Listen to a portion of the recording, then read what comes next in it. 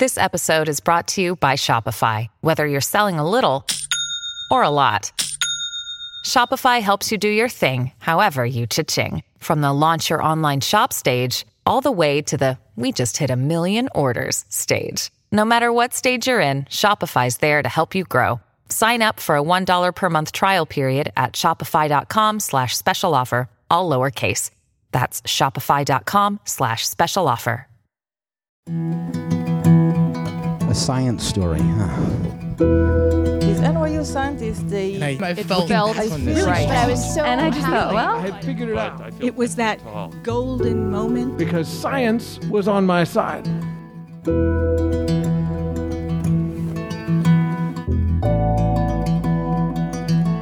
Hey everyone, I'm Ben Lilly, and welcome to the Story Collider, where we bring you true personal stories about science. This week, we're bringing you 2 stories about stressful situations in the field and in the lab. Our first story this week is from Erica Silberman. It was recorded in March 2017 at Union Hall in Brooklyn. The theme of the night was brain awareness.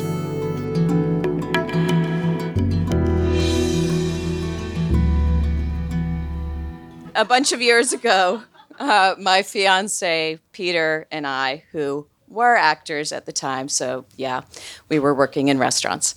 And we had just gotten this amazing, beautiful, sunny, huge apartment in Brooklyn. And 2 months after we moved in, I moved my divorced psychotherapist mother, who had just been diagnosed with Alzheimer's, in with us. And she couldn't live alone anymore, so my sisters and I thought it was best she lived with me because I was managing her care, and because basically my sisters had a lot of crap going on in their life, and I was the one. And my fiance Peter thought, yeah, this is a great idea. We have this space. This is wonderful, and he was super supportive, and he was great with the move. So I plucked my mother out of Connecticut, and I dropped her into our Carroll Gardens Italian-American forget-about-it neighborhood. And the deal was that Peter was not responsible for her. He didn't have to cook for her or clean up after her or, walk her or bathe her or help her with her dressing or anything like that. And my mother was really, really sweet and really, really loving. And she didn't have the usual, Alzheimer's changes, like being all of a sudden really angry, having a complete personality change, and being really agitated and aggressive and searching for things in the drawers and rattling things around. She just would ask the same questions all day long, like, when am I going home? And what day is it? And what day is it? And what day is it? And then she would ask, Erica, very seriously, do you have any chocolate? And I didn't. So then she would say, does Peter? But this went on all day long and all night. And she didn't wander. She didn't she wasn't a big, we weren't scared that she was going to run away, which is what everybody's scared about when somebody has Alzheimer's. And she did have this one weird thing where she was obsessed with our bedroom. She didn't open any other door. And this apartment had lots of closets. It was very unusual. And she just was obsessed with our bedroom door. And she would, in the middle of the night, open the door and then stand there, expressionless and silent. And it was really creepy. And Peter was really creeped out about it. And so I'd have to get up and walk her back to her room, and then this would happen several times a night. And Peter was whoa, I can't deal with that. And so we put a little latch on the door. But then it was like having, Jacob Marley and his chains, Scrooge's dead partner, trying to tell you something. And, so I'd go back with her, and I'd lie in bed with her. And I would answer her questions over and over until she went to sleep, and then she'd come back, and it went on all night long. And then I would go back to my bed, and I would imagine what it would be like to be her, and everything's so confusing and crazy. And then I would drive myself crazy, and then I just quit acting. And so, because the real world was a little more important right then. And so I could imagine being in the imaginary world. I was in the imaginary world. I was imagining what it was to be her. And so one night, I stayed late at the restaurant, and I had a drink. And then I had another drink. And then I had another drink. Because, if your mother has Alzheimer's, you're going to want to drink. You just are. And so I got back late. And Peter was furious. And he started yelling at me. And my mother was, this is about me, isn't it? You're fighting because of me, aren't you?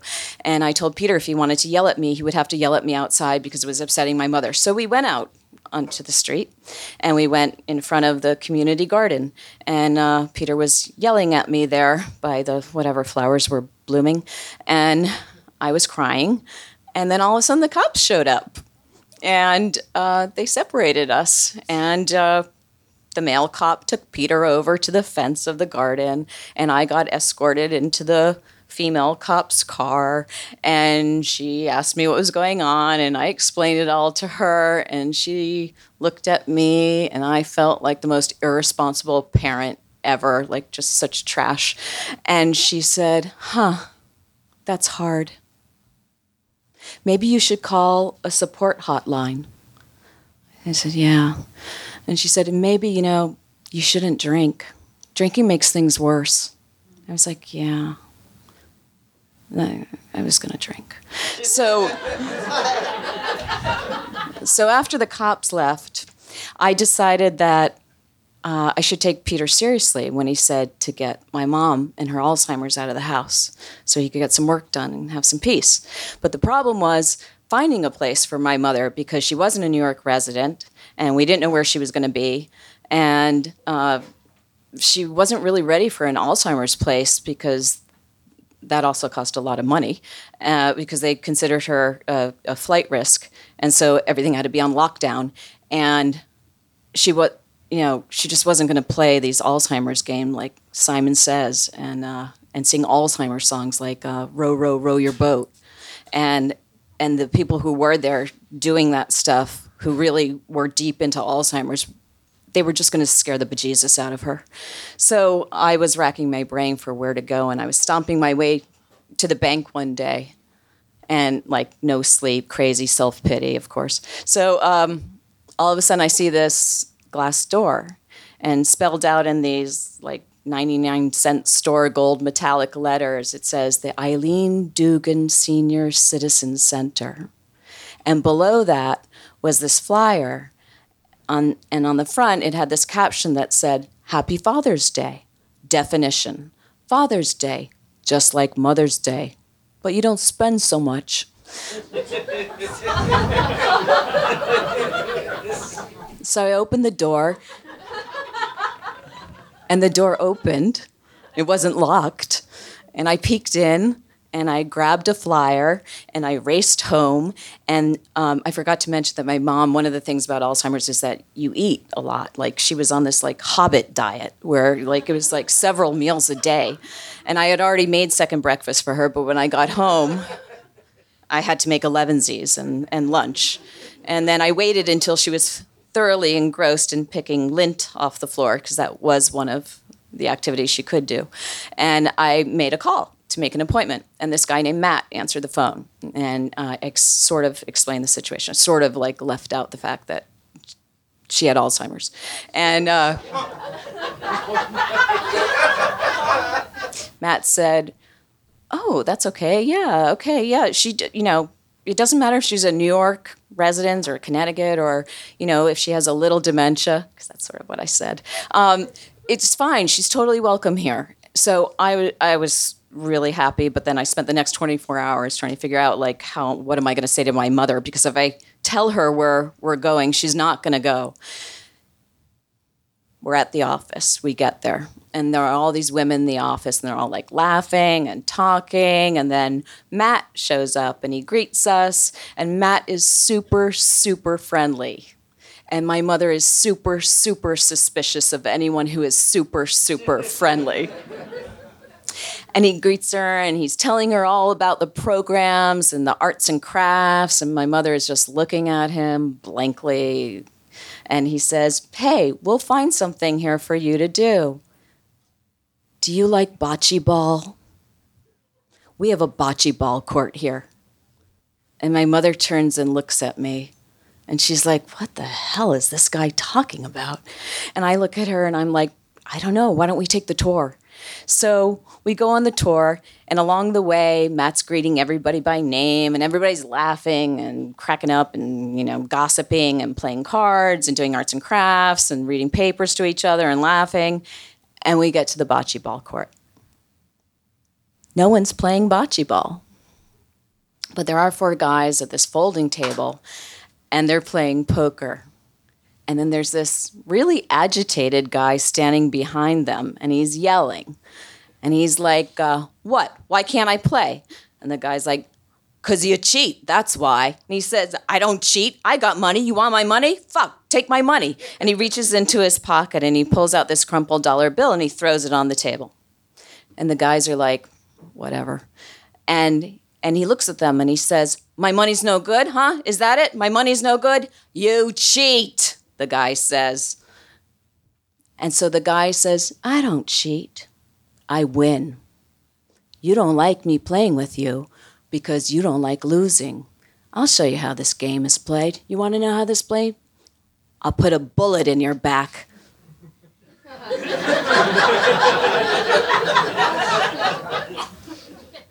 So I'm holding my mom's hand, and I just sort of squeeze it, and I'm thinking, wow, this place is colorful. This is not, wow, okay. And then the agitated man starts pulling his pants down. And Matt races over to him, and Matt starts yelling at him. And the agitated man yells back at him. And they're yelling at each other until finally the agitated man, he calms down. And Matt rushes over to us, and he's like, I'm so sorry, I'm so sorry. Oh my God, I'm so sorry. It's okay. He doesn't have a gun. He was just trying to show that he's not holding any cards. He's not dangerous. It's not dangerous here. It's a very safe place. There's always one in every bunch, right? Right? And I'm thinking, wow, this is fantastic. I've got Matt on the defensive. He's never going to know that my mom has Alzheimer's. And if he does, he won't care. So he says, would you like to continue the tour? And I'm like, absolutely. So he turns to my mother and he says, Anne, your daughter tells me that you like to dance. Well, I've got a surprise for you. And my mother says, I can't wait.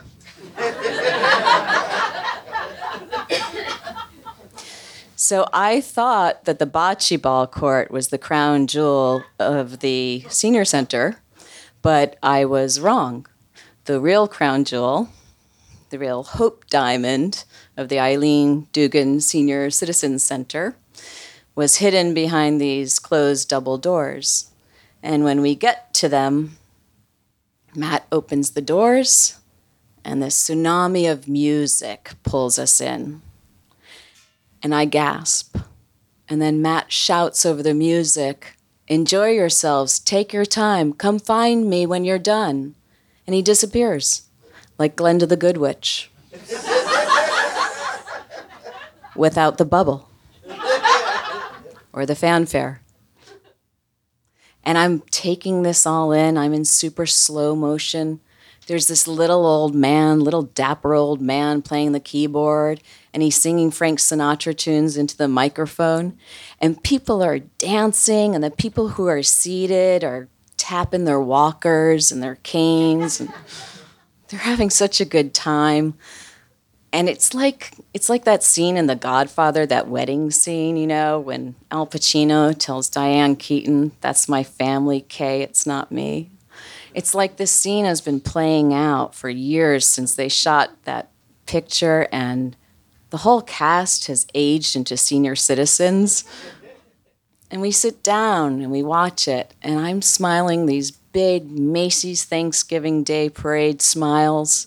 And I'm imagining my mother here laughing and dancing in a way that my dad never danced with her. And I'm just thinking, this is just so fantastic. And I'm in this state of awe. And I look over at my mother to see if she's in the same state of awe. She's in a state of awe, all right? She looks like somebody just gave her front row seats to a pole dancing contest at Show World. the first round, not the finals. So I nudge her because I could always make fun of her, and she would laugh and laugh and laugh and laugh until she spit and then, kind of choked. And so I nudge her, and I do this kind of like shimmy, ha ha ha, and she kind of gets on board with me. And then this cute, suave man sort of cha-chas over to us, and he says to me, "Would you like to dance, pretty lady?" And I'm like, oh, I'm so charmed. I'm like, oh my God, that's so sweet. I'm okay, but maybe my mom would like to dance with you. Mom, would you like to dance with this charming man? And my mother, who has those like really great manners, and she's so sweet and kind, she'll like take care of your baby if you're stressed out on a subway, and she'll hold it for you a while to give you a break. My mom says, no.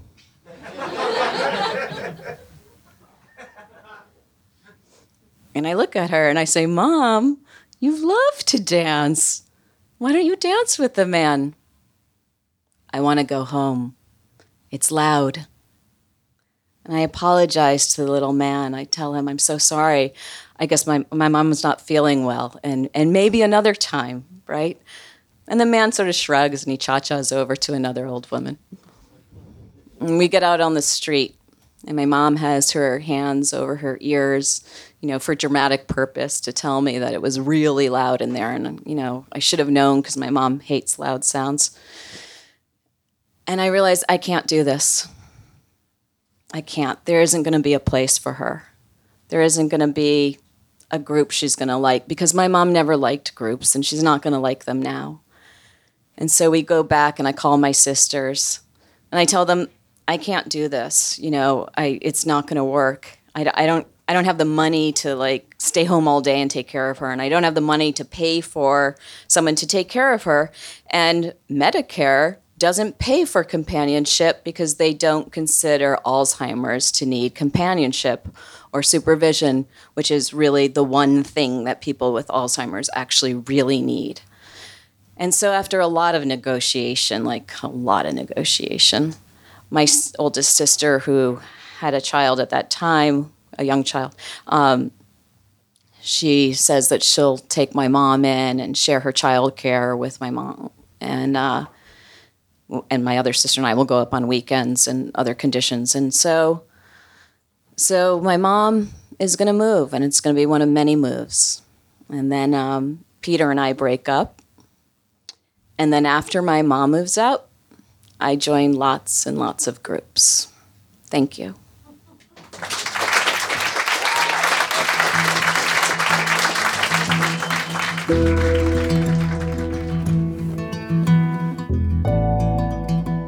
That was Erica Silberman. Erica has been a playwright, director, producer, and in-home color consultant. She's been published in the Best Monologues from the Last Frontier Theater Conference, Play Scripts, Teachers and Writers, and the Sunday Salon.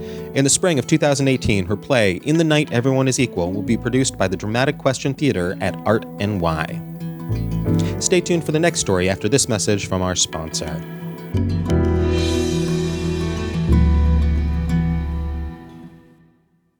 Hey everyone, Artistic Director Erin Barker here. If you get through with today's episode but you're still thirsty for science entertainment, we recommend checking out the Texture app, which gives you unlimited access to 200 of your favorite magazines, including publications like Wired, Popular Science, and The Atlantic. With the Texture app, you can check out all 200 of these magazines and their back issues anytime, anywhere. To start your free trial of Texture, go to texture.com/collide. If you choose to continue after your free trial is up, podcast listeners will get Texture for just $9.99 a month. That's over 30% off of their listed price. There are also great gift options available for the holiday season. So go to texture.com/collide to start your free trial today. That's texture.com/collide. Thanks for listening.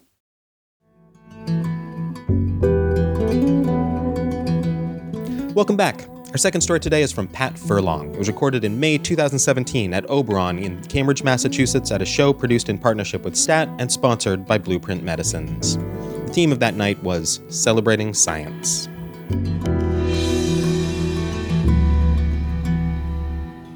I'm from Middletown, Ohio. It's a place you've never heard of unless you've read the book Hillbilly Elegy. My parents are from Germany. They told me I was from good stock. I married a physician, and we had children, 4 of them. I worried about 2 of them, the 2 boys, but I was pretty much dismissed that they were fine because my husband was a football player for Notre Dame, and these little boys would grow up big and strong, just like him. On sunny days in summer, I sat outside with a lot of women on a rock wall that separated driveways, and we watched our children play. Patrick was 2, Christopher was 4, Michelle, or Mush, was 6, and Jenny was 8. And that continued for several years. But in 1984, those ages increased by 2 years. They were 4, 6, 8, and 10. And when we were watching them on those rock walls, they were doing things like somersaults in the grass. They were trying to ride their big wheels. And Chris, my 6-year-old, was really struggling to pedal that big wheel. Uphill was impossible. Downhill was easier, but still not easy. There was a moment I was standing there talking to my neighbors when I heard a blood-curdling scream. Chris was in pain. I ran over and grabbed him. I checked him for cuts and bruises, but there were none. But what I saw is a calf muscle that was just expanding in size and redness, a single calf muscle. I carried him into the house. I put him on the bed, and I watched him all night, gave him a little Tylenol, rubbed that little sore leg. And in the morning, when Tom was going to work, he came to the door and said, "Take Chris to see Steve Pledger, our orthopedic friend." And I said, "What's wrong?" And he said, "Nothing. I don't know. But I think he needs to be checked." So that morning, I grabbed Chris, got a babysitter in for everyone else, and we went up to Steve's office.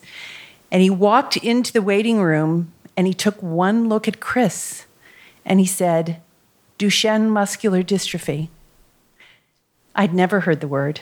I'm a nurse, but I blanked out all pediatrics because children shouldn't get sick, and after all, I'm from good stock, and I married a physician, and we couldn't have any illness in the family. I just didn't have any history of it, so plan A was healthy children.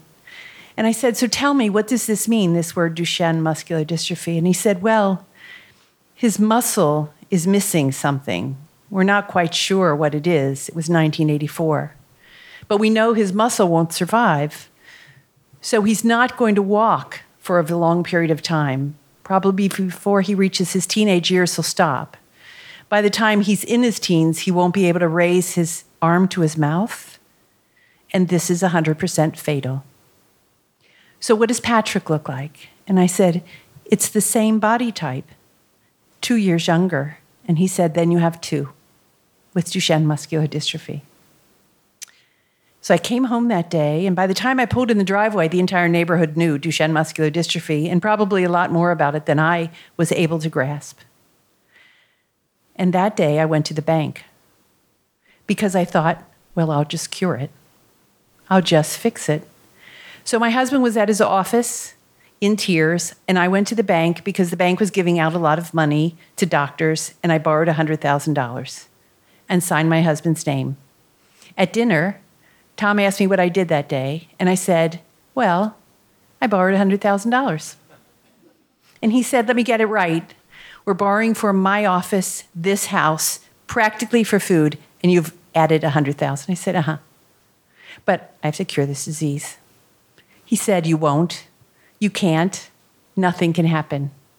I then ordered in all of the publications. Keep in mind, Al Gore had not given us the internet, so I had to order publications, and it took 2 weeks. When the publications came, I circled the PIs of those publications. And I called one of them in Chicago, and I went there. And this was a person looking at estrogen because the philosophy was women didn't get the disease, so it must be something related to estrogen, isn't it always? So I spoke to him, and he said, "You're a desperate parent. I can't really talk to you because how could you ever understand science?" So I had to rethink what I was doing. I developed a list of questions. And the questions were, how well is this disease characterized? Where are the gaps? Where's the money? Who's giving the money? And is there a standard of care? I couldn't go to any more physicians that were going to dismiss me because that wasn't going to work. So I became an imposter. I was a postdoc looking for a job, or I was a medical student thinking about doing an internship at various neurology clinics. And I went around the world to understand my questions as an imposter. I was in the University of Pennsylvania at a lab when the investigator, and before that, no one even asked me the question, who said, "Who are you really?" And I said, "I'm a postdoc looking for a job." And this individual said to me, "Oh, so you know so-and-so from Minnesota?" I said, "Oh, yeah, he was one of my teachers." And he said, "He doesn't exist." So I said, "All right, I'm a parent. I want to get everyone together." I had been visiting by this time 35 different PIs. And he said, "We're not coming. We're not coming to a desperate parent." So on his desk was Time magazine with French Anderson and Michael Blaise, who had done the first gene therapy experiment. And I said, "They're coming." And he said, "How long are you going to lie about this?" I said, "No, I promise they're coming. I promise they're coming if you all get together." And he said, "If we all get together and they come, we'll come." So I left his office. I flew to California to find French Anderson and went to Washington for Michael Blaise. And I begged them, not as an imposter, but as a desperate mom. And they came to that first meeting and they walked up the aisle and said, "In 18 months, we're going to cure Duchenne muscular dystrophy." And I saw 35 scientists decompensate, jugular veins increase, screaming, yelling, "We can't. There are no standards of care. There are no critical masses of people that are funded in institutions looking at specific areas. There's an area of gene and cell therapy that has to be investigated, and there is inflammation in this disease that is not being addressed." So I wrote down a business plan, centers of excellence, standards of care, and a plan.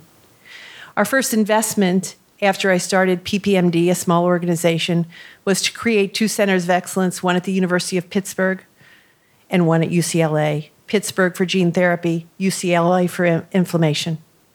And then I went to Washington to find out why the NIH didn't seem to care about this rare disease. And I learned that they cared about things that were in law. So I pounded the pavement in Washington, D.C., and I found some friends, the late Senator Wellstone, Susan Collins out of Maine, and others, Roger Wicker. And they asked me to write a law.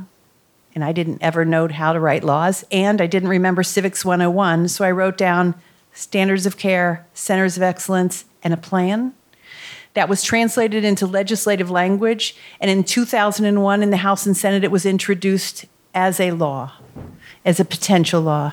And in December 2001, if George W. Bush did nothing good, he signed the MD Care Act into law. And so from then until now, we have a $700 million investment from NIH, Department of Defense, and the Center for Disease Control in muscular dystrophy.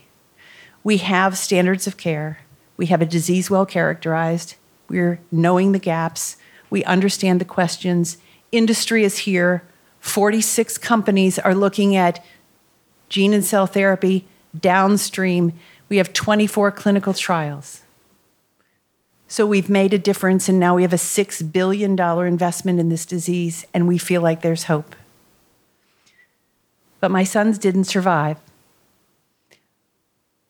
They died 7 months apart on September 29th, 1995, and April 29th, 1996. At the same hour, they died.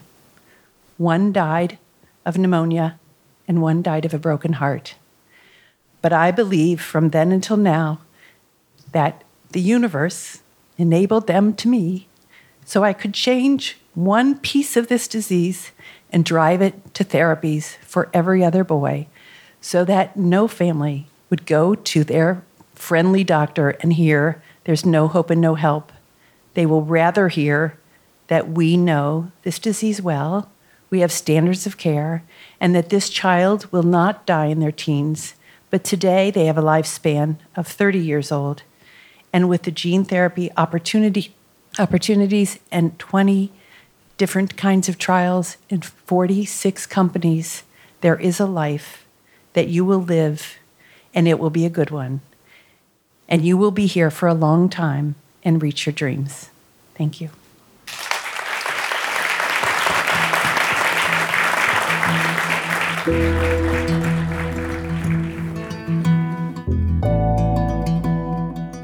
That was Pat Furlong. Pat is the founding president and CEO of Parent Project Muscular Dystrophy, the largest nonprofit organization in the United States solely focused on Duchenne muscular dystrophy. In 1994, Pat, together with other parents of young men with Duchenne, founded PPMD to change the course of Duchenne and ultimately to find a cure. If you enjoyed today's story or are a fan of the podcast, please consider supporting us on patreon.com. If you sign up at any level, it helps us produce these stories and get them out to the world, and that is something we very much believe in and hope you do too. The Story Collider is grateful for the support of the Tiffany & Company Foundation and of Science Sandbox, a Simons Foundation initiative dedicated to engaging everyone with the process of science. The Story Collider is directed by Liz Neely and Aaron Barker, with help from our many vendors and volunteers. The stories featured in today's podcast were from shows produced by Nissa Greenberg, Aaron Barker, Christine Gentry, and Ari Daniel. The podcast is produced by Zoe Saunders, and the theme music is by Ghost.